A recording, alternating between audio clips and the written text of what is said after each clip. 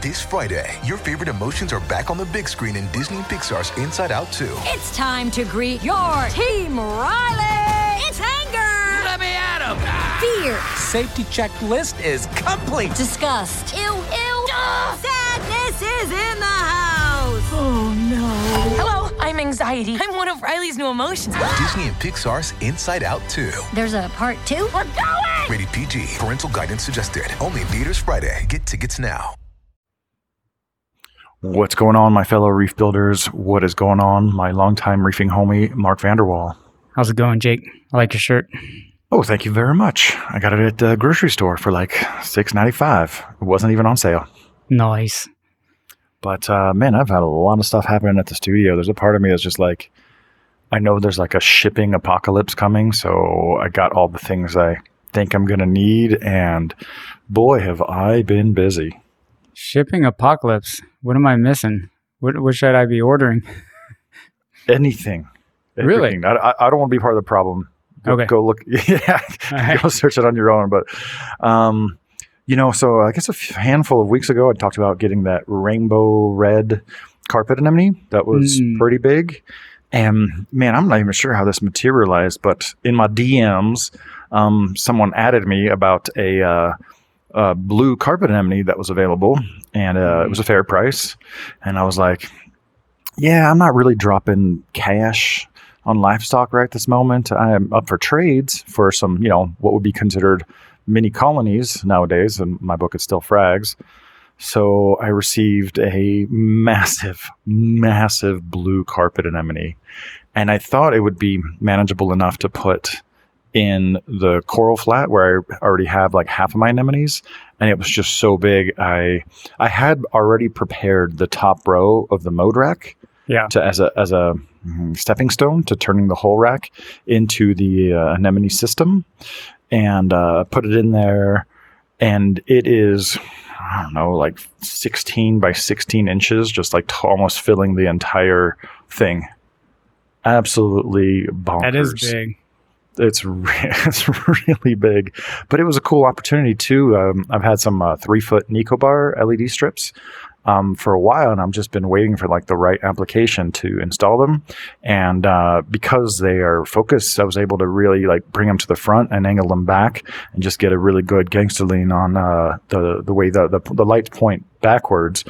And man, I'll tell you what, this top rack with essentially no filtration, it's just a MaxiJet kind of just jammed into a sponge filter that blows across the two sections to, the two dividers. So 3 sections, and then airstone, right? So there's no biomedia. Well, I take that back. I did take 3 or 4 like bioceramic balls from MaxSpec and just toss them up there as just a tiny little bit of help. Yeah. But man, now that I've got it going, I'm like, it doesn't make sense for me to like kind of save the mode rack for fish that I might be getting and have the top third earmarked for anemones when I already have the anemones and I don't have these other fish I want. So now I'm like, oh snap, I'm going to have to reverse this, right? So I'm going to have to do some good water changes on the mode rack, and then somehow figure out like playing musical tanks, just take all the fish out, take the anemones, put them down, and take whatever unplaced fish and put them on the top rack, and keep that as a actual quarantine mini system. Yeah, it sounds like I was gonna say that sounds like a little bit of work. Any concerns about like residual medication or anything like that? I never have. I've never worried about that. I know back in the day we were always so. All right, scared of like copper in the silicone and in the rock. We also used copper like it was just a panacea in all kinds of fish tanks with all of our dolomite and coral skeletons, and when you have that massive amount of mineral compounds in your tank, of course they can leach a bunch of stuff. But as we're about to talk, when we get into the our discussion of the Marine Aquarium Reference Systems and Invertebrates book by Martin Moe, that might be kind of misfounded. So no, I don't have any concerns about like antibiotics. They break down super fast. I've literally been using antibiotics on corals on purpose and treating my tanks with antibiotics to try to snuff out this weird I don't know. It's like I call it a gremlin because it's like that weird unknown problem that's just pops up and it hits that coral and then hits that coral. And now I'm getting a lot more comfortable with straight chemi cleaning my tanks on a dime. Just make sure to add a ton of aeration, turn off the skimmer, give it 2 days, and I can't really put my finger on it, man. But the corals that I've treated with ChemiClean, I may have mentioned this before, but now I've got 2 more tanks that have gone through the treatment. This is, again, mind you, this is not at all to get rid of cyano. The corals that I've treated, it's like a week or 2 later, they really start to look themselves, like just really blossom. There's a difference between a bubble coral being open, 7-8 inches, and then being open 15 inches and being almost a problem. Yeah. So to answer your question, I'm not worried about residuals at all. I'm curious because you have gram-positive and gram-negative bacteria, right? And then you have antibiotics for each. And I don't know enough about that stuff to even be qualified to talk about it. But I wonder what the antibiotic that we use to treat cyano in like ChemiClean, which one it targets. It'd be kind of interesting. Have you thought about doing like an aquabiomics type of test or something like that? If for a tank that has this weird gremlin? I have, but I think that aquabiomics is just now like knocking on the door of having the tools necessary to really identify what is in that water. All right, so this is I've got a list, and we're totally like jumping all over the place. Sorry, yeah. You say something, and then I've got so many questions. No, this is an awesome like segue into something I wanted to talk about. I wasn't sure if I was going to mention it today, but like today I wrote up this book right here by Andrei Ryansky. He's actually been sharing some awesome photographs of like Red Sea reef life. He looks at stuff. I don't think he's an aquarist, but he's just like a little bit tapped in. So he showed us some crazy pictures of some tottybacks and some anthias from the Red Sea. I'm assuming he's European with Andrei Ryansky. But he's got 6 books, and they're small little books, like $15 for Kindle edition, $25 for the hardcover. And you see all these books next to me? I've got books on nudibranchs, on crustaceans, several on giant clams, tons on fish, some on certain groups of fish. And I've never really seen one good book on starfish and echinoderms. There are usually like a footnote or a small section in like a general field guide. So I got this for one specific purpose. I wanted to finally identify the starfish that we've been calling Astorina. Mm-hmm. Because Astorina, like the true Astorina, is bat stars, and those things are like 7-8 inches across. The arms are like a lot more conjoined than the ones we see, so halfway to like a sand dollar or something. But isn't it also like a family of starfish that are Astorina? Like it's sort of almost too generic, right? Mm-hmm. So we've been calling them Astorinas for about 20 years, and when I finally got this book, I found the ID for Astorinas. In 2006, there was a huge revision on the tiny so-called Astorinas, and it's Aquilonostra. Yeah. Aquilonostra.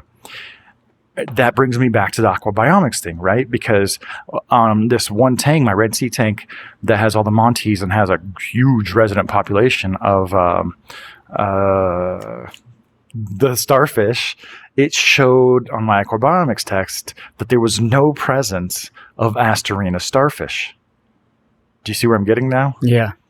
So aquabiomics, they didn't make their own genetic markers. They pulled these from readily available gene banks and compared them to what we call Astorinas, but they pulled a gene sample for something that is not at all Astorina. So there's probably no gene bank samples for Aquilonostra for them to reference. Do you see what I'm saying? Like everything is in the early stages. I feel like our grandkids are going to benefit from this technology a lot more than we will. I mean, we might help to like elucidate the directions that it should go, but I'm not sure if we're going to reap the benefits.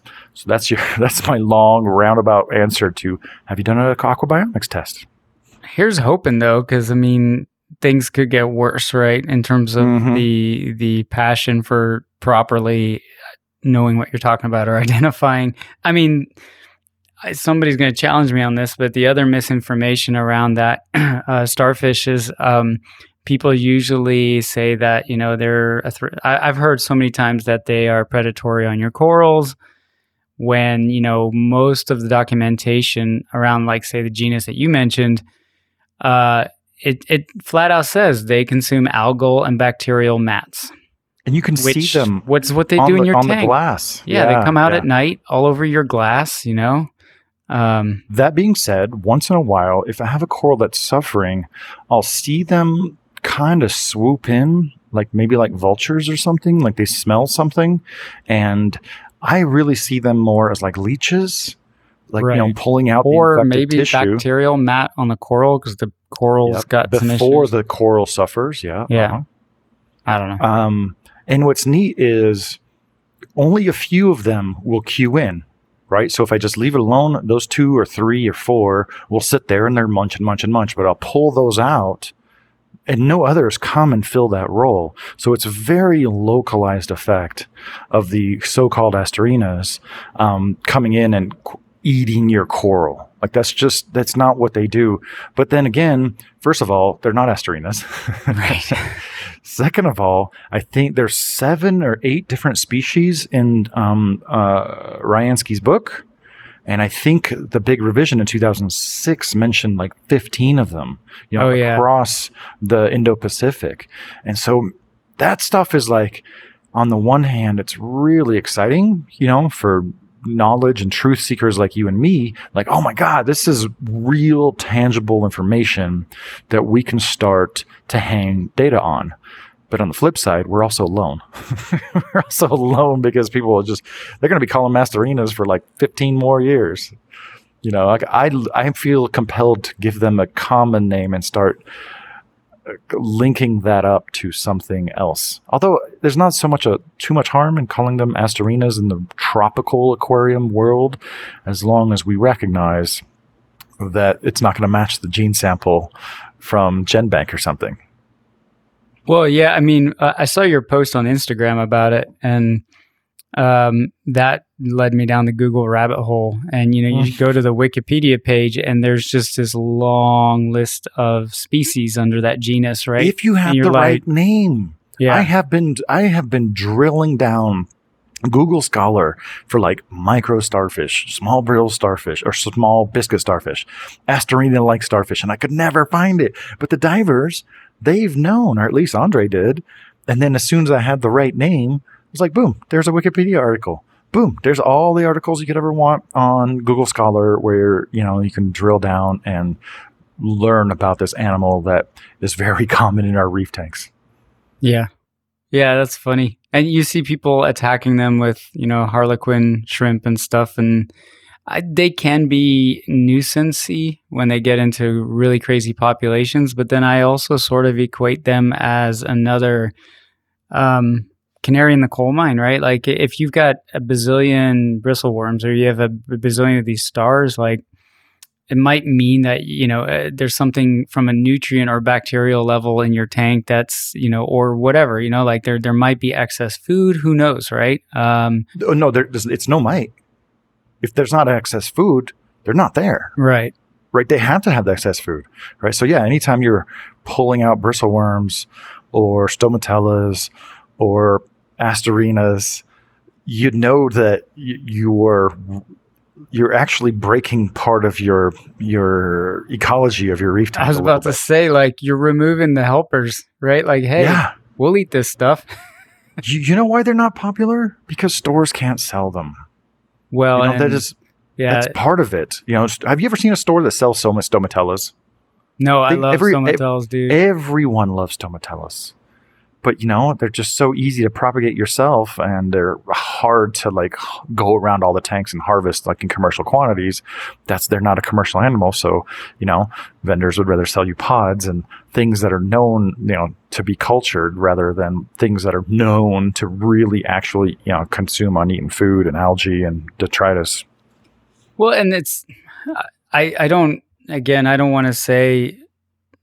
this is opinion, right? I don't have enough experience, but a lot of these pods that are sold, do they readily reproduce well enough and have good, I guess the word would be fecundity, or, like where they thrive in captivity over time, or do they kind of fizzle out? And then here you have proof, right? Like these type of microorganisms, or, like bristleworms, I'm not even going to try to pronounce that Latin name for the new genus name, but Aquilonastra. Aquilonastras, Stomatellas. Nastra. We're going to call them Nastra starfish. That's the other thing. Is like Asterina rolls off the tongue a lot easier, so maybe that helps propagate the misinformation. Nastra. Oh, those Nastras. are Nastra starfish. Okay. Hey, that's actually good. Yeah, I like that. Yeah. Hit us up if you guys have any Nastra starfish in your tank. But I mean, these are maybe not microorganisms, but they're organisms that are known to thrive in our tanks, right? But maybe a little unsightly for, when you're trying to take a picture of your tank and there's 30 of them on the front glass. But I mean, to me, that's just, I love that stuff. I love all the little real, man. critters, I love the critters I can actually see. Yeah. For sure. Do you remember Except that tank? ragworms. When we went to Interzoo many years ago, and there's like a restaurant we ate dinner at that had saltwater tanks. Okay. Tangs. And he had these small little stars that were very similar to ones we have in America, but they had like pink streaks on them. Mm-hmm, and I mean, the tanks itself were great, but I just zeroed right in on that. I'm like, what are those? Like in Europe, they have like a whole different pest starfish, or nuisance starfish. They're not pests. They're not nuisance. No, I know. Different I'm just using starfish. that, I guess, in quotes, right? I have noticed about 3 varieties in the United States. There's a kind of like a generally modeled one that's pretty camouflaged. There's one that kind of has kind of a steel blue-gray patch on the top, and then there's one that has like one to a few, kind of dull red dots in the center. And I've seen others in other people's tanks. I mean, from what I've seen, they're pretty much the same. I think I have those 3 in my tanks right now, but I do remember you pointing out the Nastra starfish at Tangs, and it's really interesting. For such a small thing, they're probably like Eviotas, right? There's probably like 50 freaking species, but people just haven't looked for them in all corners of the globe to be like, oh my god, these are like insects of starfish everywhere. Yeah, that's true. Yeah. You mentioned something about, getting the IDs right. And I want to give a special shout out to Hayden Sims of Artistic Oceans in Las Vegas. I think he picked up on me lamenting the fact that I couldn't find Marulina everywhere. I think this was on our naming session, right? Because I was talking about how I finally got myself a nice piece of Marulina, but it was labeled as Platygyra. So he held on to a piece like 3 months, because it was Las Vegas and it was summertime and it was super hot. So let's just wait till it's, nice and cool. And then he was out of town and I was out of town. So anyway, yesterday I finally got them. And it was just so nice. He actually labeled them. I think he probably collected another one, and labeled. So he got me a Marulina ampliata, which is kind of a little smoother, little rounded, and a Marulina scabricula, which is a little bit more sharp-edged, a little bit more like blade branching, like blades kind of growing into each other. Mm-hmm. And it's just so freaking cool, especially since last weekend I picked up another Marulina that was just, maricultured from one of the local stores. I'm like, oh man, I'm kind of swimming in Marulina now. I need just a couple more. I'm like, all right, I got the Marulina situation handled. But another thing he sent me that I'd been talking about is a small baby clown triggerfish.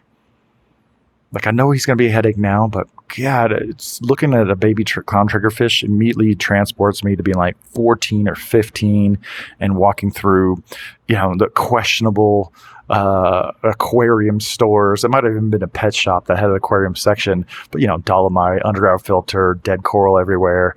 But when you're starting in freshwater and you see a fish like that, you're like, that just does not compute how crazy cool and unreal it is. So now I have a pet clown triggerfish, and he's hardy enough that I think I'm going to call him Cosmic. Oh, in homage to Cosmo, the famous clown triggerfish that had his own column in Freshwater and Marine Aquarium magazine. Yeah, I know. I don't think it was on the podcast. It might have been before or after we started recording, but we talked about just these fish that we've either never kept or,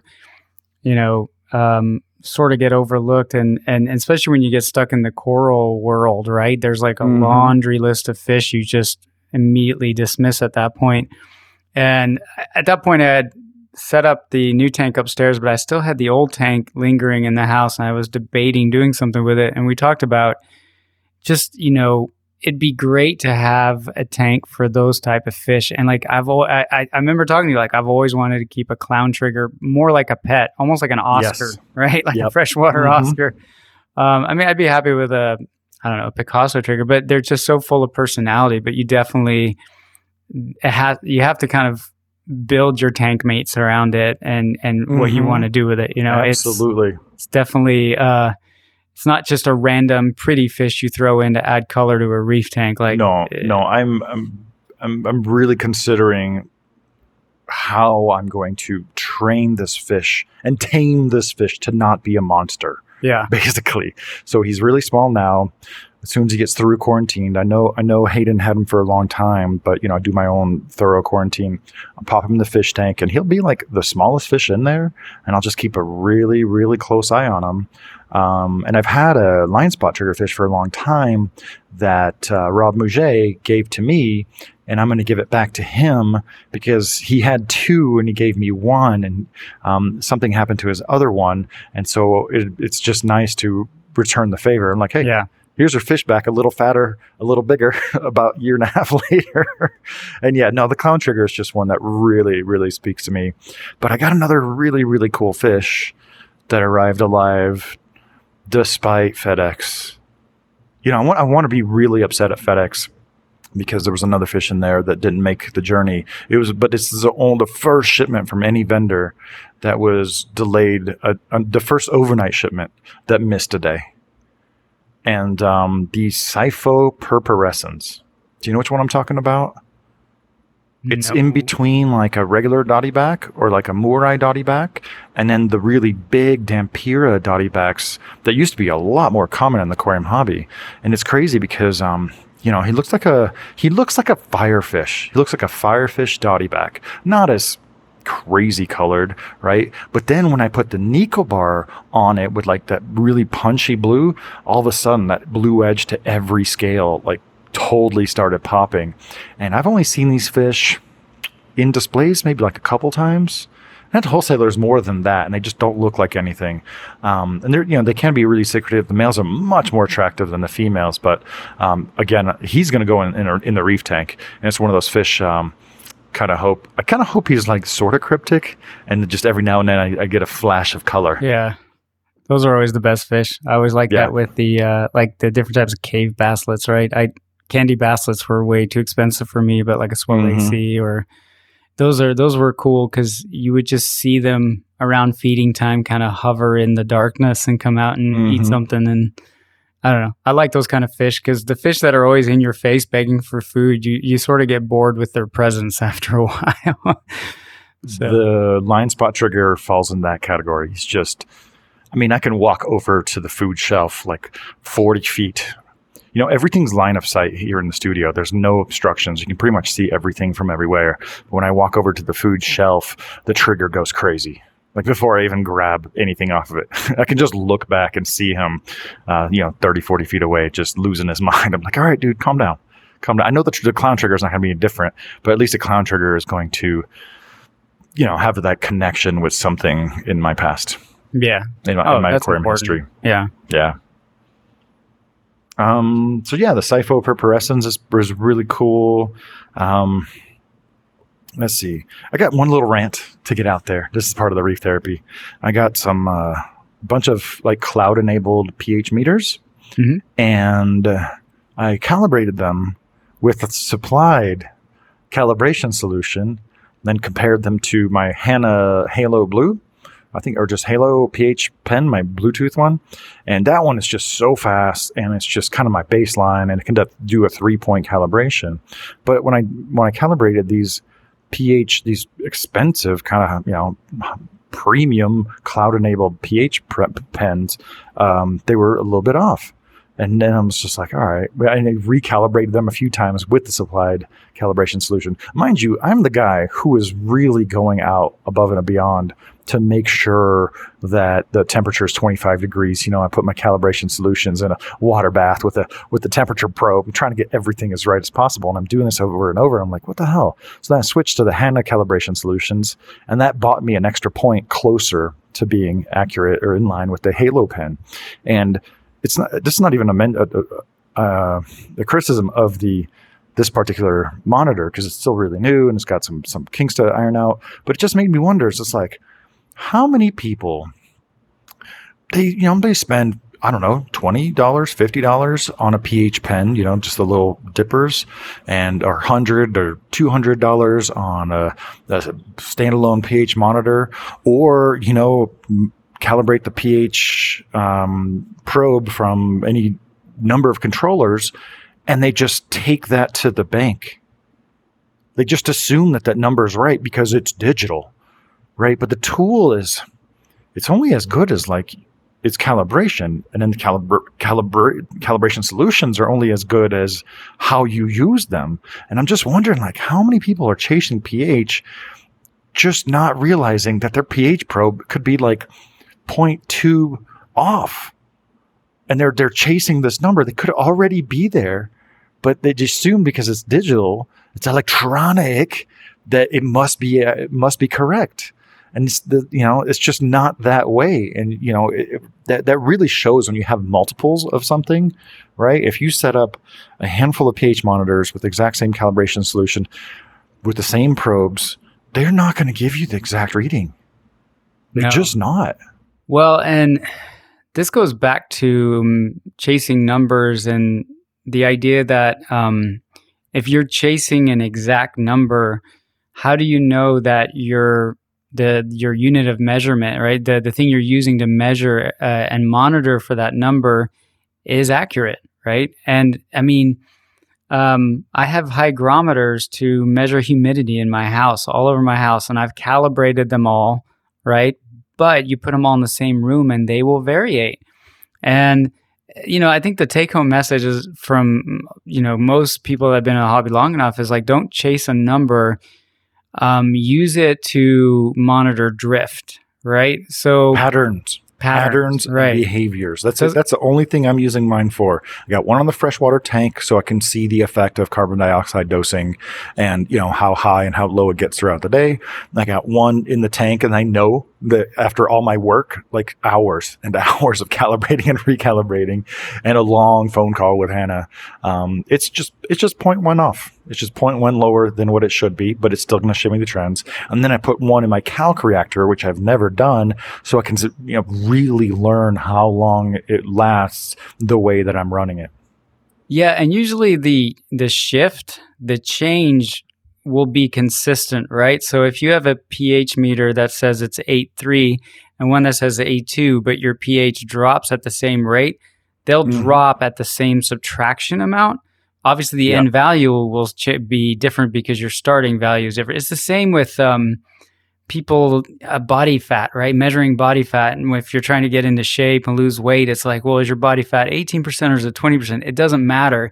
It's just you have a baseline measurement now. And if you're trying to lose weight and you step on that scale that may not be super accurate, the rate of the amount of change will be fairly accurate. So if you drop 2%, doesn't matter what your starting point is. And so, yeah, but, oh man, you bring up pH, I'm going to have to hold back because there's so much more I want to question about it. No, just in general, but the book got me thinking about it, but yeah. All right, so for those of you who are listening and or watching, we are going to be reviewing books periodically. I did not get past chapter 1 of this book, and we're going to dive into that and just talk about all the brain nuggets that it unearthed in my mind. I skimmed some of the other chapters, but chapter 1 I feel is where all the meat is at. But I still have one more thing I want to talk about.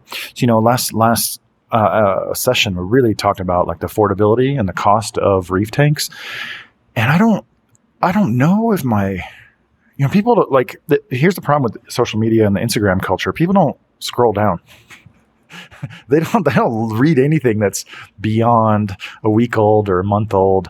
And I'm like, yeah, I mean, peppered in with all my talk of like some of the highest priced, most premium aquarium products, I've always talked about using these higher performing products to get by with less. That's why I don't have controllers on any of my aquariums. If I had one aquariums, yeah, sure, I'd throw a lot of bells and whistles at it. And I have done that before. But since I have a bunch of aquariums, I'd rather have the basics really, really going. But 10 years ago, I did this reef called 12 years ago, I did a reef called Eco Reef 1, which was my first tank ever without any live rock, which, dude, I was nervous. I was nervous about using only ceramic rock because we didn't have a steady supply of artificial or ceramic rock there. So I thought I was really like busting the mold there with Eco Reef 1, had 0 live rock, just ceramics and a bunch of coral. And that was my first LED lit tank. And then that naturally progressed into Eco Reef 0, which I'm now calling Zero Reefs. And it's just a box with a coral and an internal filter. And I know you did that with like an elegance coral, right? Yeah. It was just, there was something about it. I wouldn't call it a reef tank. It was absolutely a coral tank. And I've been trawling Amazon so hard because there's so much crap out there. Some of it has to be good.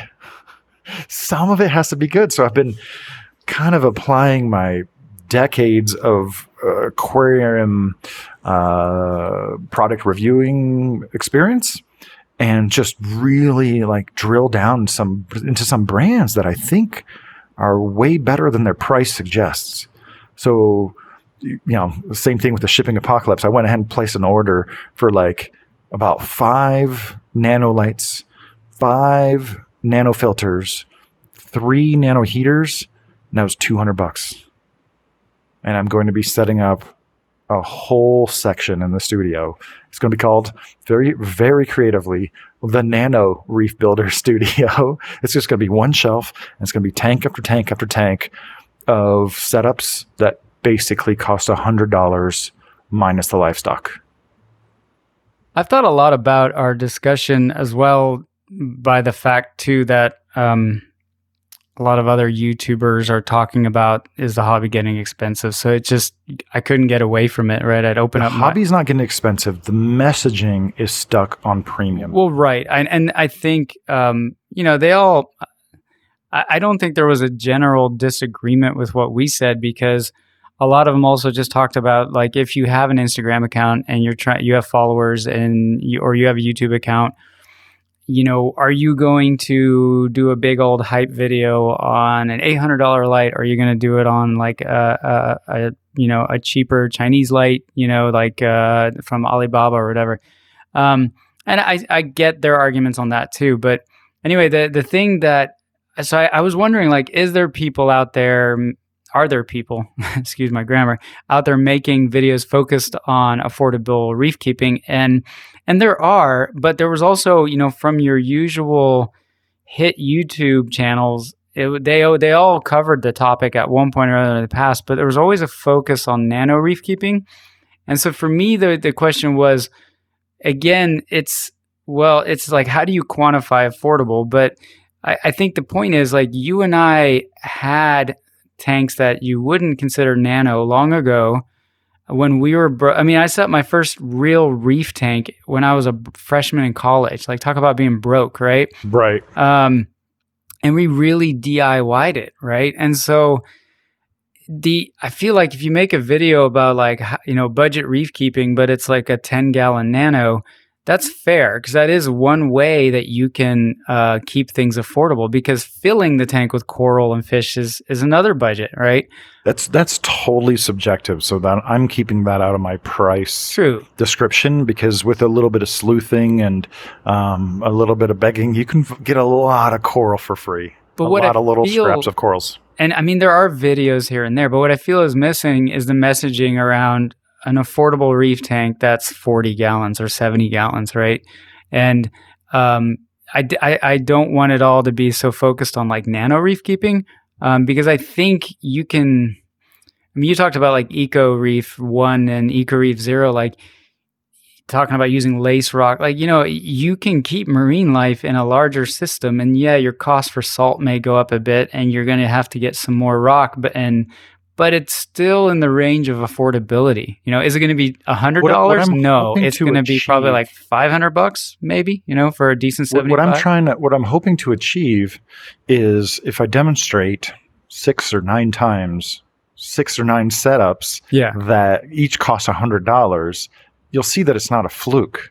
Right. So, and you can extrapolate that's scalable. Exactly. Right. Exactly. Like what works for a 9 You got a 75-gallon tank. You want to put a couple power heads, not even propeller pumps, a couple power heads on there, an Emperor 400 power filter. And if you do it right, you're looking at about $300 for a 3-foot tank. Right. Yeah. Easy. You know, and I'm to me, it's actually going to be the beginning of a movement of the zero reef. So just like, and it's not, dude, don't get me wrong. I love my toys, but I've been looking at this GNC Blu-ray right here under my TV. It's got a sticker price of $1,300. I'm just like, after our talk last week, I'm thinking to myself, man, you could set up like 3 really nice medium-sized reef tanks for the cost of that one light. No, what I want people to understand is it's like, the premium equipment, like especially in reading all the older literature and this book, is because the livestock is so premium, we wanted to safeguard it. But that doesn't mean that just keep adding stuff ad infinitum of just, oh, I need this and I need that and I need this to just make my ecosystem better. If you don't know how to play the instrument, you know, having more keys on the piano, it's not going to help. It's going to hurt. Yeah. And I feel like there's a cyclical nature in this that predates even social media, because like back when Reef Central was the end all be all on the internet for reef keeping. It was. For a short run there. And I was an admin there. I mean, my signature was less technology, more biology. And that was a rebellious statement because I had witnessed there was the, Thiel Aquatech Platinum wet dries with the ozone, generator and the ozone reactor. I mean, things went gear heavy there in the 90s for a bit. And then there was the counterculture that was like, screw that noise, like less technology, more biology, right? And, obviously that had its pitfalls because then we went into the deep sandbed world and stuff. But that's how Joe Barrett and all of that plenum stuff kind of came into the limelight. And now we're kind of full circle where I remember texting you like, all of a sudden, like all these YouTube channels were talking about ozone again. And I got nothing against ozone, but it's like, there's some really gear heavy reefs that are kind of in the social media spotlight now. And it's just like, what happened to the less technology, more biology mentality and the simplicity of it, right? Is that if, you and me can participate in this zero reef movement and demonstrate what is possible with just the absolute stripped down bare bones, people will, instead of really cheaping out on their lights, they'll just skip a whole bunch of other crap, like, skip a bunch of rocks and just silly accessories that they don't need and just buy one good light that they're going to be able to use for 8 to 10 years. Yeah. Like really use it for 8 to 10 years. That today's generation of higher end lights, that is what they're designed for. That was the mindset of reef keeping in our day. And now it's a lot more disposable in nature. You see some setups that look freaking amazing and they're absolutely unsustainable, either because everything's planted too close or because you just got that snapshot where you have your acro next to a clam, next to a soft coral, next to a scalemia. And you're like, yeah, that's not a thing. That's not how that works. You made a flower arrangement, right? You didn't make an actual reef tank. And I'm not dogging on creativity, but it's, we need to better understand what is being presented to us and what that means. One of the most, what's the word? One of the most respected SPS tanks in the Reef Central days respected SPS coral dominant tanks in the Reef Central days was Thurman was his username. I don't know if I forget what his full name is, but it was at the time he was a college student. It was a 40-gallon breeder in his dorm room with an Iwasaki, I think 400 watt over it. Mm-hmm. And he built a refugium out of a plastic wastebasket, right? Off the back. And then he had a hang on the back skimmer. And I mean, that tank, I'm sure you remember it. That tank was a beast. I mean, the SPS. I bet you remember the pictures. I don't remember the name. Okay. But I'll tell you, the people who had the best tanks made the least noise. Yeah. They would pop up like infrequently. They just drop a photo and they like would just a bomb. drop one photograph of like the tank that just did not compute in your mind. And you're like, what the hell am I looking at? This is not right because it's too right. And then we'd all like demand more pictures like, yo, you need to explain yourself. You can't just drop into this forum every 6 to 9 months or 12 months and just like, oh, here's my reef tank. It's just like, we're like, wait, what is happening here? This is crazy. No, I do remember those types, but once again, the most successful and prolific, stony coral growers, they kept quiet. They didn't, participate in the bickering and the arguments and stuff. They just did their reef tank. Agreed. Yeah. Yeah. I kind of want to join you on that venture, but I don't have a giant studio. So for me, it's like if I set up a reef tank. Set up one. So I may set up a tank where the cost of the tank might be slightly more expensive because it's like an all-in-one, maybe like an Innovative Marine, but I will keep it simple. You know what I mean? I will pester you to get that price down even more. I'll be like, yo, you got an all-in-one. You're already halfway there, man. If you're not power filtering it, you don't belong in it. Well, and that's the thing. It's like I have a 20-gallon long running right now with a internal filter and a power head, and that's it. And it's running great, but I kind of want to expand it to be slightly larger.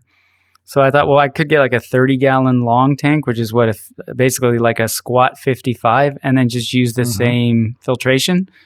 But then, so I may go that route, but those tanks are hard to find locally, so I'd have to order one. I think they're only like $100 I got though. The coolest tank this weekend. It was just sitting in the back of this new shop that opened up, Keeping It Reef in Littleton. Give a little shout out for the soft opening of probably the closest reef store to me. They have some good fish and corals, and just starting to build up their offerings. I think he specializes in like building tanks for other people. But I saw this tank that just kind of blew my mind because it was like a 20-gallon high cut down the long center. So it's 18 inches, 24 inches wide, 16 inches tall. Sorry, it's 24 inches long, 16 inches tall, and about 6 inches wide.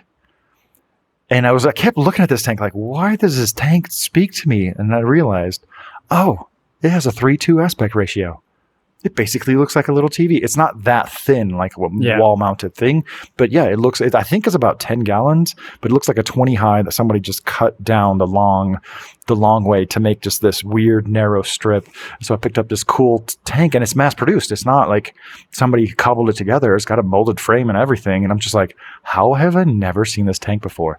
So the Zero Reefs, to me, that's just going to be a demonstration because, yes, I do want to build up to probably like a 3 or 4 foot tank that will be $1,000 all said and done with just the most unconventional livestock. And my goal is absolutely not to get away from our toys, man. I freaking love our lights, our pumps, our dosers, our skimmers.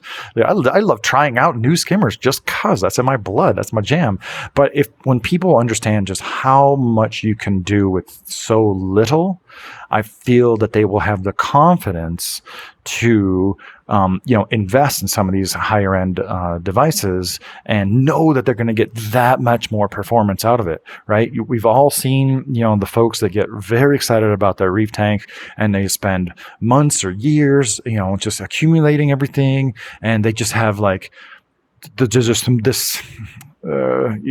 most Instagrammable products or whatever, just whatever's at the top of the shelf. It has the highest sticker price, and then they'll cycle it for freaking ever, and then they'll start putting fish in it before corals and have like a lot of problems, and they'll shut down the tank before it's even, reached any kind of zenith. And so you've seen that happen over and over, and you see a lot of people get in over their heads.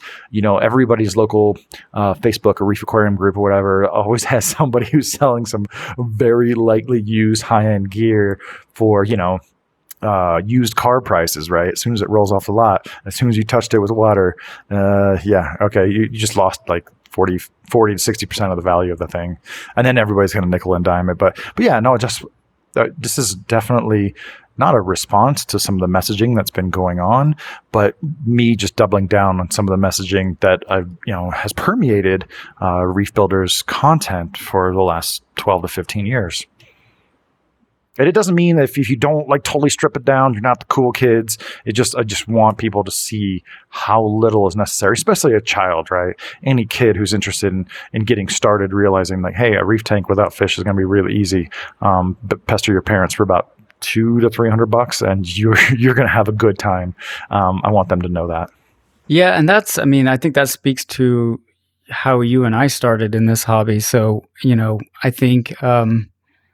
I think there needs to be a focus on that, right? Is it's not so much even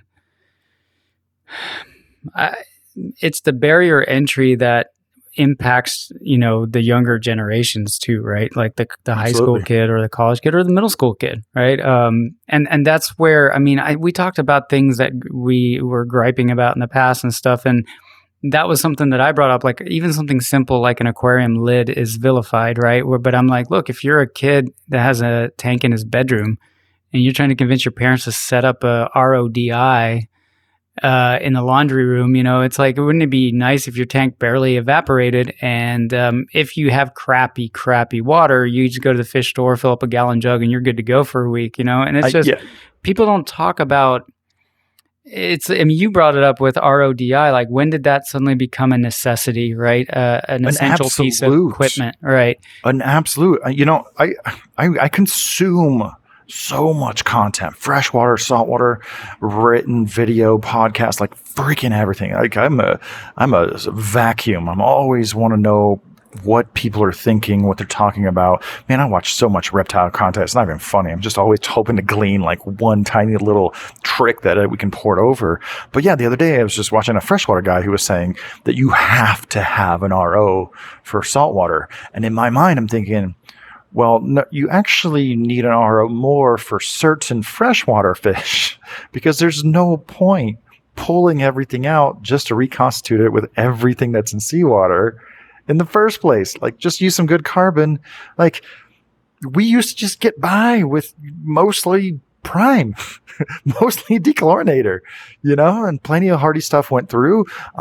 Tap water purifier is just a DI resin if you don't have huge needs. And I don't want to beat that horse, any further into the carcass that it already is. But for sure, all of my zero reefs are going to have lids. That's 20% of the cost of my $100 budget is finding a good lid. And so I might find a little DIY solution where I can buy one panel to cut into pieces. But yeah, just for example, I was at one of the big box stores, and I tell you what, man, I'm pretty sure I could not find these products or those prices or both at most of the stores. 10-gallon tank, $20. Power filter, $20. Heater, $20. Lid, $20. That's up to 80. And then there was a really piece of crap LED light that was $20, which made me look at going down to the 5-gallon so it'd have a little bit more light and filtration for a smaller tank. But then they didn't have tops for a 5-gallon like they did the 10. I was like, oh, but yeah, all the basics right there, $100. The lighting is kind of the tricky one, but that was the really fun part about trawling Amazon is I got 5 filters that are nearly identical from 5 or 6 different brands. And it's not until I use them and put them through their paces, am I going to know, is the $15 brand name internal filter, is it really that much better than the brown label one for $7? Right? So when you go from $7 to $1,000 for your filtration, just let's just say a sump, there's a lot of room there. There's a lot of room there to save a ton of money. And we're not comparing apples to apples, but all right. You ready to go to the deep end of the pool? Sure. Let's do it. I've got one quick rant, and I blame you for this one. Give it to us, brother. Lay it down. Preach. This one's short, so it won't eat much time. Oh no, I lap it up. So normally, the build phase of a tank's always exciting, and then you get it into its, homeostasis where things are growing and everything's great and everything's fine. And usually that's when I go and, wander off and do other things, and I just keep the tank going and I'm happy. But because we have these weekly or semi-weekly discussions, it has forced reef keeping to be so much more in the frontal lobe, or whatever you want to call it, of my brain, that it's causing a sense of dissatisfaction, that where I'm like, ooh, I'm not happy with that. Ooh, I want to do that. It's like I want to do more, which is annoying. So we talk about like fish and cryptic fish, and then I go, I tinkered with a very minimalistic aquascape this time around. I don't have a lot of live rock. I don't have a lot of hidey holes. I don't have a lot of coral real estate. And normally I would be fine with that. But now, because we talk all the time and you'll bring up some cool something and I'm like, huh. And then I'm like, and you start to go look at corals online. And then I think about, adding another fish. And then I'm like, shoot, do I have to change my aquascape? Like, do I have to add more rocks so I have more real estate for a few more corals? And then the other thing was, we talked about cryptic fish, and it's like, there's nowhere for my fish to hide as much. So now my brain's going down this whole, like, do I start over and rebuild the structure in my tank? And then I have a massive leather coral, right? I think it's about 16 inches across. That thing like takes up a quarter of the tank, right? So it's awesome having a coral that I've had since 2006, and just continued to grow and grow and grow. But again, there's a sacrifice with keeping a coral that, like you talked about your carpet anemone, right? It's like when you have an organism that large and you don't have a studio with a million tanks, I'm like, So anyway, I blame you for that. So I haven't been able to just be happy with it. It's more of a joke. I'm not really that, upset about it, but it's just funny that I had like a bunch of corals in the cart at like, an online vendor. And then I walked over to the tank. I was like, well, where would I put them? And then I was like, crap, I don't have anywhere to put these corals. So I want to commend you on your self-control, because it's just so easy to buy now and figure it out later. Yeah. And then you really start getting into that. I'm not going to call it a downward spiral. I'll just call it a sideways spiral, where you put some frags on the bottom, and then you get a magnetic frag rack, and then you've got frags on the back of the tank and the side of the tank and the bottom of the tank, and then you add a little frag tank onto your sump, or in your sump you put a little light, put your frags down there. Next thing you know, you're like babysitting a bunch of corals that are just not given the opportunity to like really shine and thrive and look their best, and the whole hobby is just so much harder for you. So I mean, that's great for you to share. Thank you for sharing. Thank you so much for sharing. And I'm not at this session. This is actually a really important point, because you prevented yourself that first step into.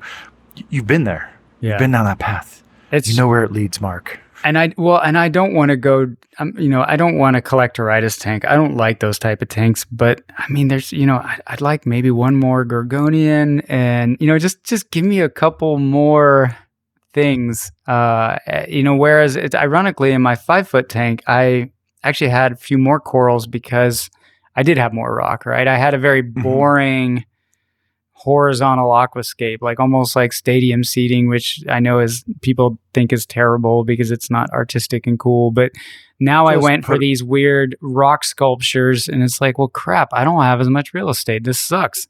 So, yeah, those NSA aquascapes, they're aquascaped with the rock. I'm not saying that's what you did fully, and you just have like these tendrils going up and down and everywhere. I'm just like, there's no hiding places for the fish. So there's not really many places to put corals. Okay, yeah, you're going to line up some frags, but as they grow out, it's going to look really goofy. And those corals are going to be a lot heavier than you think that structure can hold. But yeah, no, if you want to do a coral trading program, send me your leather. I'll send you a few corals. You get bored of those, I'll send you something else. And then when you miss your leather, I'll send you that back. Anything you want, man. I should actually really send you a box while the weather's nice and mild. I'll take it. I'll figure it out. You gotta have that blue hoaxamide. Like, to me, that is just religious. Just a solid teal blue stag with purpler tips.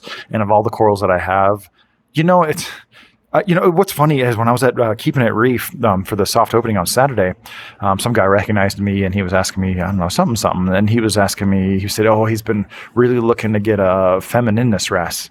And the first thing I said, I was like, don't do it. Don't do it. I was like, just on the spot, I was like, have you ever dated like a really hot chick? One that's just like really needy and needs like that assurance all the time that she's beautiful enough and just has to have, you spending money on her, this and that. It's like, that's what that fish will be like. And then he told me he also had a Timor wrasse. I'm like, yes, that's the perfect substitute. It's beautiful. It's hardy. It's not quite as showy, but at the end of the day, it's not going to stress you out, like the hot chick on the reef, like Femininus. You know what the best case scenario is? And I think his name was Brooks. So shout out to Brooks if he's listening. I think the best case scenario for a Femininus wrasse is it gets big and turns into a male. And then it looks nothing like it did. Anyone out there looking at Femininus wrasses for like $1,000 to $1,200, don't do it. Get yourself a Timor wrasse every 3 or 4 years. And you'll have a lot of money left over. Yeah. The holy grail fish for me that I don't want to own unless I'm a billionaire, because otherwise I would just lose sleep over it all the time. That it would, something would happen, and the stress would just not be enjoyable. I think I need to get rid of maybe some large leathers that I don't know. But you don't have to get rid of it. You can literally make a few frags. Yeah. You know what I think that's would be the other thing. You're right. I could trim a lot of stuff down, get more bonsai. I think would be really cool, especially in our spirit of reef therapy, is make a bunch of frags and offer them up to reefers 16 and under for free. That's a good idea. Just pick up. Shipping, no way, And maybe, I'm sure George would love to have kids come in and pick up some free coral from you, because in the meantime they're going to be educated and schooled like that. That's an open challenge to anyone who's feeling like the hobby's too expensive. Is like, all right, share some corals, make some frags, just share them around. Make yourself a couple frags of your long-term leather and just put them in different spots, different tanks. Make sure to safeguard it. It's going to come back, but chop down a bunch of the rest and give yourself some real estate. Good point. Yeah. All right. Let's get into the book. I'm gonna let you. Just one time, I just want to point out that I have this hard copy version of the Marine Aquarium Systems of Reference, signed twice, and just like the hot chick, just like the Lunardi, I am scared to handle it. I even looked through my library just to see if I had the crummy paperback version, so I didn't have to handle this one. So I'm just like super carefully opening up the pages. But no, I think chapter 1's got a bunch of just absolute knowledge, but this is really like this is really like a textbook. This is not like casual reading. This is the kind of book that if you have really curious nature and want to know the whys behind what it is we do and why we're doing it, every book that was written referenced a book that referenced a book that referenced this book. This really is just kind of the genesis of reef aquarium knowledge. So why don't you take away? I know you have some ideas of what you thought were cool. So you were talking about pH earlier, and this chapter 1. Give me a page. Okay, I'll tell you the one that really got me thinking was page 36, which is actually talking about carbonate hardness. But yeah, this book literally breaks down what is pH? What is alkalinity? What are you measuring, right? Pondus hydrogenii. Right. It even goes into the history of like who, what was its genesis, right? Like who came up with that measurement, right? So it's actually just an entertaining read. It's like a history lesson. But so I won't get into it. Read the book, right, if you're interested. But the thing that cracked me up, because it brought back some memories, is when he goes into recommending the carbonate hardness values, right? And so he does bring up natural seawater being around 7 to 10 DKH, right? But again, Albert Thiel, Peter Wilkins, those were, kind of big names in the 80s and 70s in reef keeping. And they're recommending a DKH of like 15 to 20. I don't know what test kit they were using. So you bring up a good point is, well, what were those measurements? Are they accurate, right? But one thing that I remember vividly is, we did have a lot more nutrient organic rich tanks back in the day. Yeah, absolutely. And I remember when the rebellion against the deep sand beds started happening and people were putting, cutting board or starboard in their reefs and going bare bottom, people that would rip out their sand beds, certain SPS corals, a lot of times Montipora and stuff, would experience something that was commonly referred to on the forums as alk burn, right? Mm-hmm. And so when you think about alkalinity, it is a measurement of essentially a bank of carbonates and bicarbonates that your tank or your water has to neutralize acids, right? And when we talk about low pH and being imbalance of those acids, people focus on carbon dioxide a lot, right? Which creates carbonic acid. But this book goes into organic acids as well, and how organic acids get neutralized by alkalinity as well. And so I think when you had a organic acid rich tank, a deep sand bed that's getting a little bit long in the tooth, inadequate filtration, filtration has definitely improved quite a bit. I think the impact of having a higher bank of carbonates in your tank was less impactful, right? But once you suddenly start ripping out all of that organic acid source, right? That decay, that decomposition, all of a sudden that high bank of alkalinity started to create a problem. And that's what, and I could be way off base and some chemist is going to school me, but that's what we would see when we would switch to a bare bottom, low nutrient tank is you had to bring your alkalinity down to natural seawater levels. And that got me thinking about all of this stuff online where people are combating their calcium reactors with calc stirrers. They're buying carbon dioxide scrubbing media. They're bringing in air from the outside. They're installing these HRVs in their home to reduce the carbon dioxide in their house. And yet when you look at some of these tanks, they have sand beds, they have a high fish population.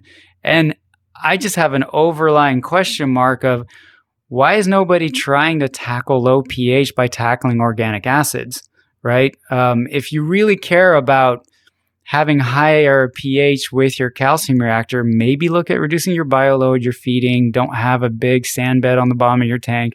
Let's translate what organic acids mean. Organic acids mean your sand bed. All that biofilm that's covering everything, right? All your rocks, all your pipes, all your fittings, all your sand, and all your sand, all that detritus in the corner of your sump. I've looked at some tanks and even like acro tanks where it was just like a big old tank that had like 2 inches of sand bed. And I would tell the owner is like, do you know what I see? I see a 40-pound grouper in your tank breathing day and night. And so when you have what I've always described as a pet sand bed, you're just not helping your situation out. No, but you're right. Yeah. It's not the low-hanging fruit to use CO2 scrubbers. I'm putting my reputation down that, and for most tanks, like that is just a fad that is just kind of pass. Very, very specific applications that'll last, but that is not the solution. Or an HRV, air exchanger. I'm like, how are you going to do that? But yet you have half an inch of mulm in the bottom of your sump. Which is or you have this thick sand bed. Well, I wouldn't call it consuming, is getting neutralized with carbonates. So it is a consumer of your alk, right?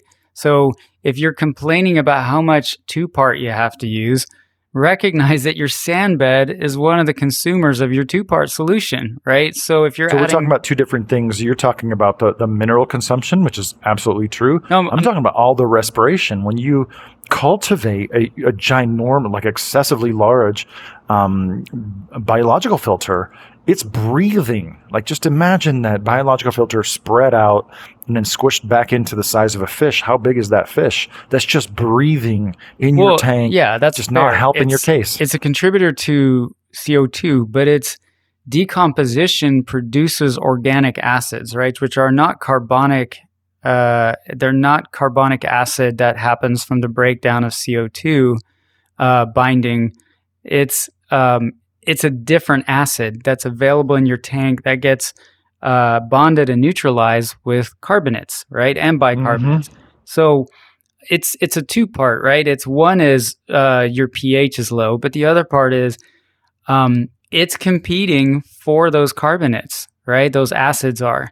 And so if you think you're having to add a lot of 2-part, or you have to really drive up your CO2 reactor, which is calcium reactors. Calcium reactors are interesting, right? Because they not only introduce carbonates, but they also introduce carbonic acid, right? CO2. Mm-hmm. So right. You're building up the bank, but you're also increasing the consumption of that reserve bank of carbonates. But so to your point, yeah, it's like I find it amusing how much money people are spending to chase pH. The other argument I have is I ran my first calcium reactor in 2001. You and I, most people who've been in the hobby a long time, calcium reactors have been around a long time. And that is one of the oldest tools. And we were always just told, like, yeah, your pH is going to be a little lower, have a beer and forget about it. And we had great tanks, but now there's this chase, and that's fine, but there's an elephant in the room that's consuming a lot of your carbonates and driving your pH down and creating CO2, and it's decomposition. It's a high bio load. Okay. It's a ton of food. I got to jump in with basically it's just like 2 pages down from what you were saying. Okay. He was just talking about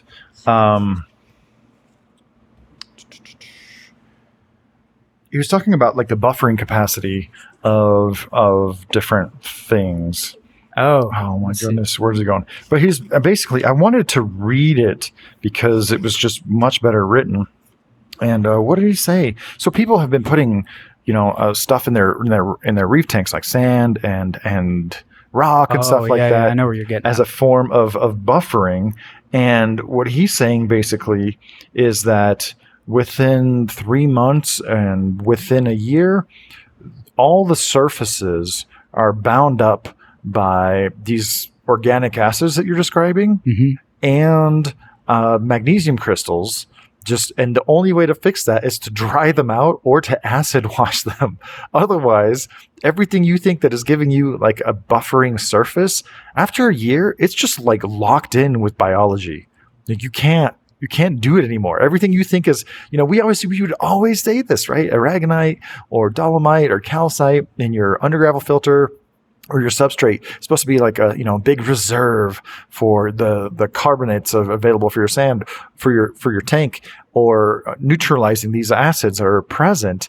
But after a year, all the surface is just totally locked up in biofilm and magnesium crystals.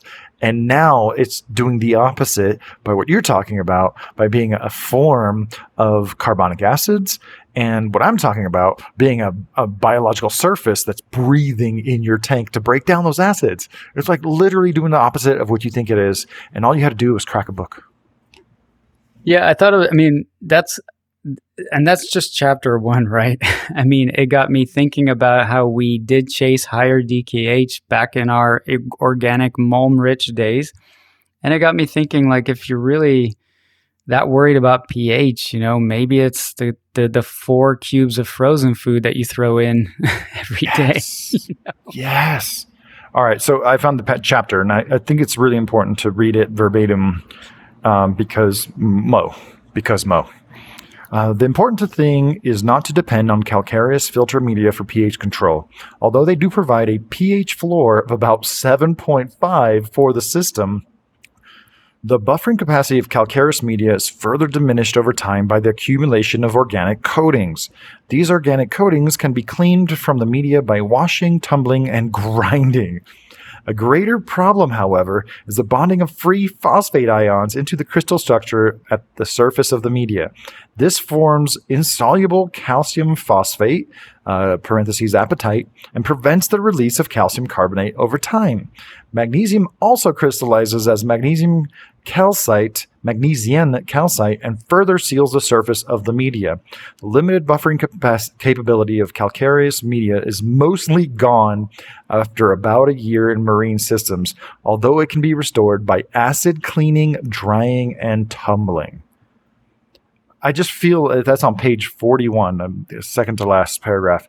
I feel like that washes away decades and decades of what we've been told about having a sand bed for having buffering capacity. I'm like, that also helps to explain why new tanks do better than old tanks in many cases, right? Yeah, everything's fine, hunky-dory when you first set everything up. All the pores on your sand and your gravel are helping to offset these pH or carbonic imbalances. But after about a year, if you're not switching out the sand for the buffering benefits of a pH floor of 7.5, mind you, it's not going to do anything to really push it beyond that. Every reason that you ever had to have a big surface area of calcium carbonate based substrate is just mostly gone. All right, I'm sure there's always some caveats. I'm sure there's always some other cases where, okay, maybe the acids build up enough to that it could cause some localized dissolution. But he says the pH floor is 7.5, right? We don't want to play anywhere near that. Not in the tank, that floor not is in the sand key. bed. Like he's offering that as a benefit, but it's not a benefit we need to really leverage, right? I think in a reef tank is it's like, it just having that media in your tank just ensures that rock bottom will never go below 7.5, right? Okay, next sentence. Strong aeration and removal of excess organics and nutrients are the keys to keeping a proper pH level. That's exactly what I'm saying. I mean, if you look at everything page you've been saying, 39, organic acids, right, which is different than CO2, right, tie up bicarbonates and calcium carbonate and reduce the capacity of the buffer system of seawater to maintain high pH. And I'll go a few sentences ahead, because I think we talked about it already, but a drop in pH due to the accumulation of organic acids cannot be corrected by just an increase in aeration or removal of dissolved CO2.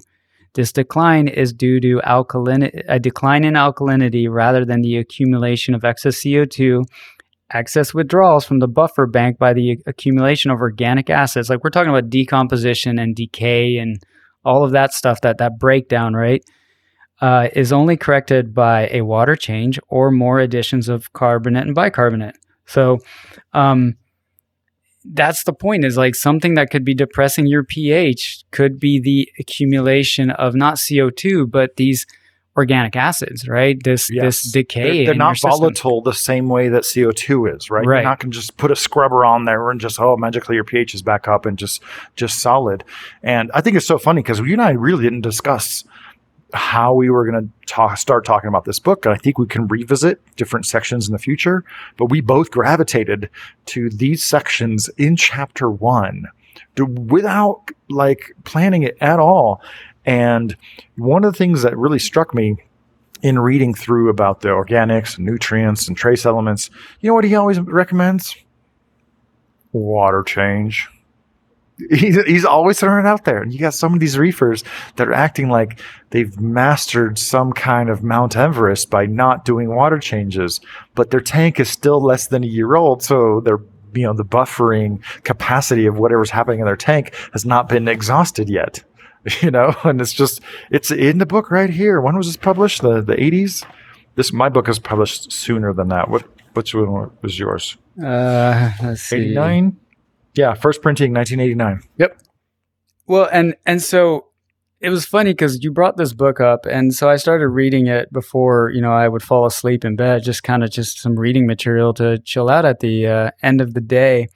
But I would also mix in watching a little YouTube and just getting some fun reef content going.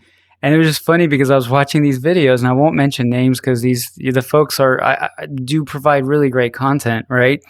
But they're just talking about chasing this pH dragon with CO2 and all the mods they've done to their tank. And I'm reading this chapter in the same week, and it almost felt like the universe was trying to be like, hey, like this is lost, right? This is lost in translation. It's no longer part of the discussion.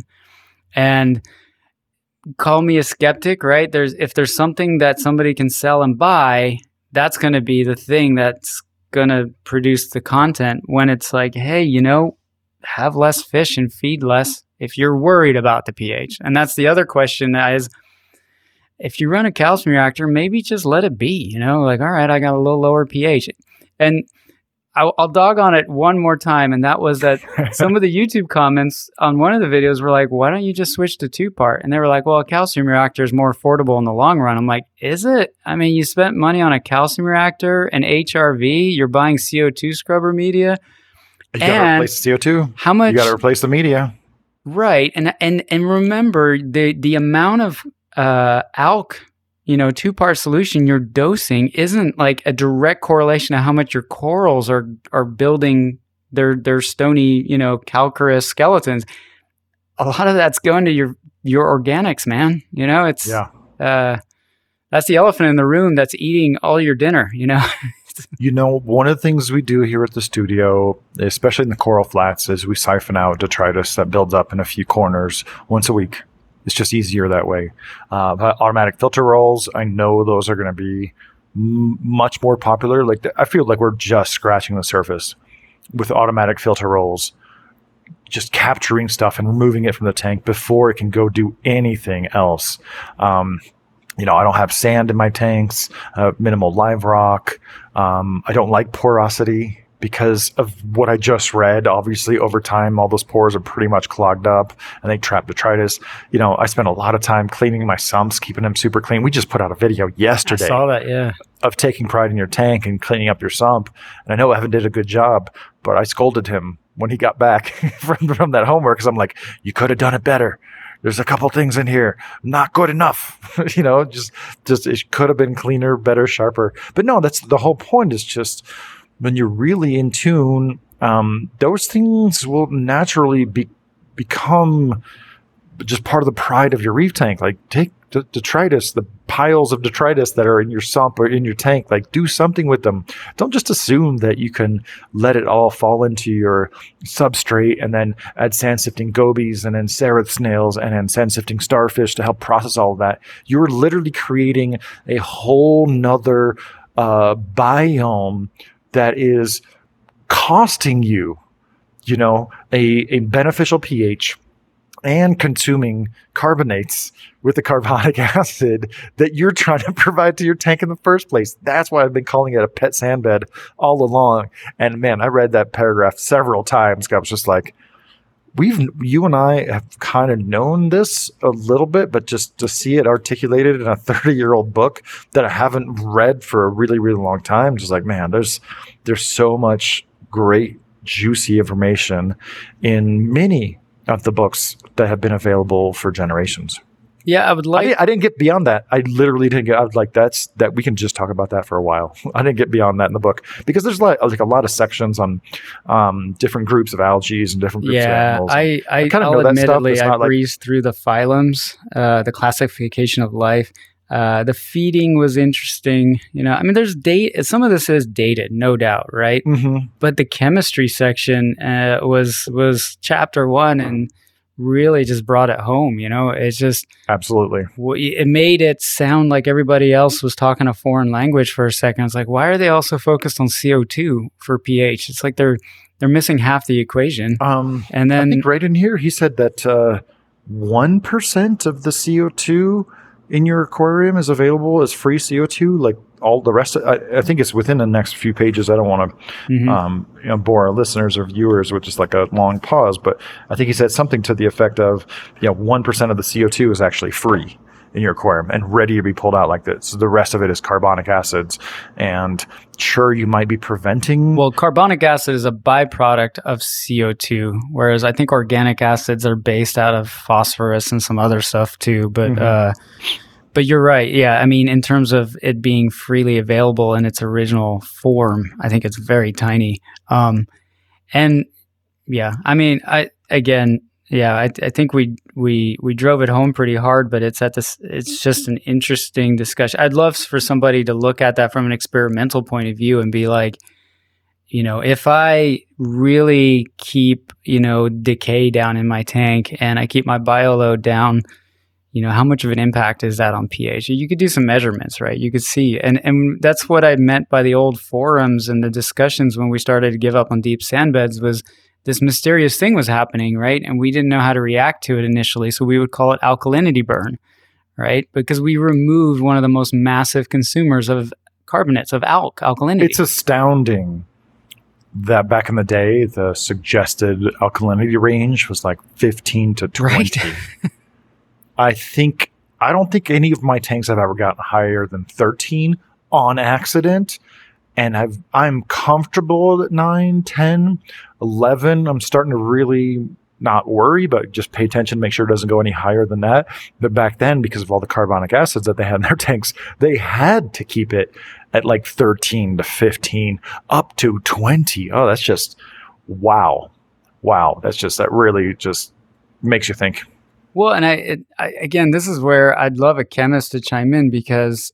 organic chemist, because this is tough stuff. Because it's a measurement of your water's ability to neutralize acids, right? So, and there's good YouTube videos where somebody has distilled water and then they have water where sodium carbonate was added, right? And they put pH meters in both, and they start to add acid, right?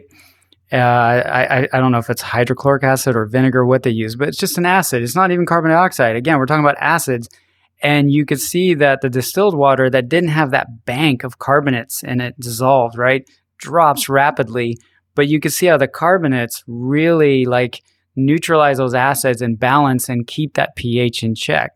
And so, what is the impact of running putting more money in the alkalinity bank, right, in your savings account for that rainy day? For that buildup of acid. And your sand is not it. The sand is literally the opposite of it. Yeah, especially after a year. It's the dude living in your basement, right, racking up the credit card, right? Like he's... Yep.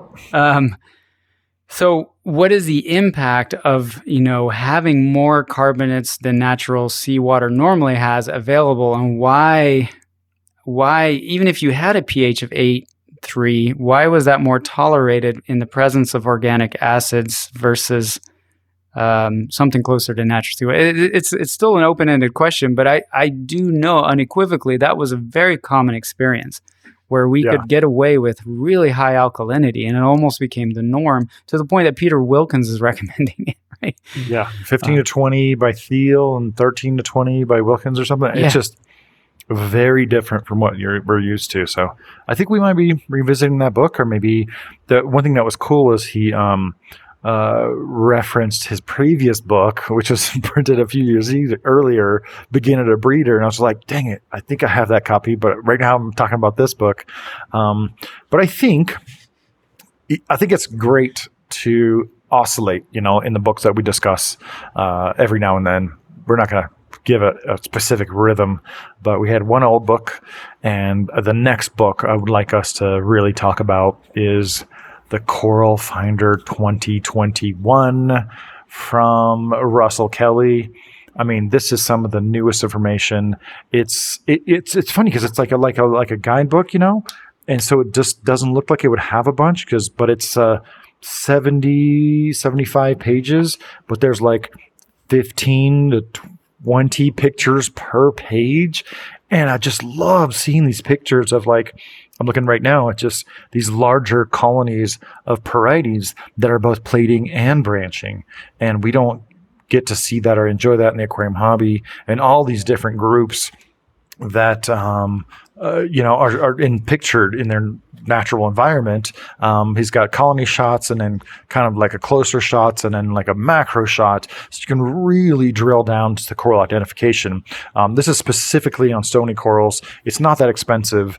But if you want to pick up this book, go to byoguides.com. This is a book that you'll be able to reference for legit coral identification, not made up names that don't translate to different countries or even different regions of the countries. This is gospel as of right now. So I think that'll be the next book. Do you have it yet? Mm-hmm. Yeah, I got the it. Coral Finder 2021. So once again, byoguides.com. I've actually gone diving with Russell Kelly. He's such a great chap. I think that's what they call each other over there. But he really knows his stuff, man. He's not some guy just, most of the times when I read articles or see ID books, I'm usually very quickly a few pages in, just kind of silently dying inside because I see some grievous errors. Then I look through this book and I'm like, oh no, this is all very, very accurate. And you want to know what corals are rare? Like, this book will show you corals that are actually rare, not what the market tells you is rare, but what is rarely seen in the aquarium hobby. And if you and I and are the reef therapy crew, including Hayden Sims, who sent me 2 different species of Marulina, really start to recognize the diversity of corals, we're going to start to really understand what's actually rare, both in the aquarium hobby and out in the wild. So very excited to talk about this one. I think it'll be a lot more approachable for today's crowd, because the Marine Aquariums reference, he illustrates like several different concepts with like badly illustrated like Microsoft Paint diagrams. Oh yeah. I did like, you haven't read it yet. He talks about where he thinks the hobby's going to go. And, oh no, which page is that? Oh man, but he was not far off. And he almost, he pretty much predicted the whole controller thing, like the crazy automation. Find that page later and text me where he said that, because that is hilarious. But yeah, this is the diametric opposite of that book, Coral Finder 2021. This is like a lot more pictures and just text and descriptions, whereas Marine Aquarium reference. I found it. Go ahead. I'll just not to continually read from the book, but future trends, page 359. I think we will see development in 4 directions: towards sophisticated small systems into spectacular large systems, undoubtedly use of computer controls for automated systems, and an increased development of a broad support industry of food, livestock, and equipment. Right? I mean, that's prescient for 1989. Yeah, absolutely. Anyway, it's a good book. Very cool. I'm grateful that you brought it up, because it probably wouldn't have been one I pulled off the shelf, and it was just that felt like I had homework and actually go read it forced me in there, and then I was so glad I did. So, me too, because when I was reading the stuff about the buffering capacity of different surfaces, I'm like, that's something that we've kind of been saying for like 30 years, but seeing with this new lens where that was coming from, but also the limitations thereof, just really helped to crystallize those ideas for me. But I think the next one, like I said, Coral Finder 2021, is going to be a lot more approachable. I think he's doing some workshops through Masna that are, I think, sold out.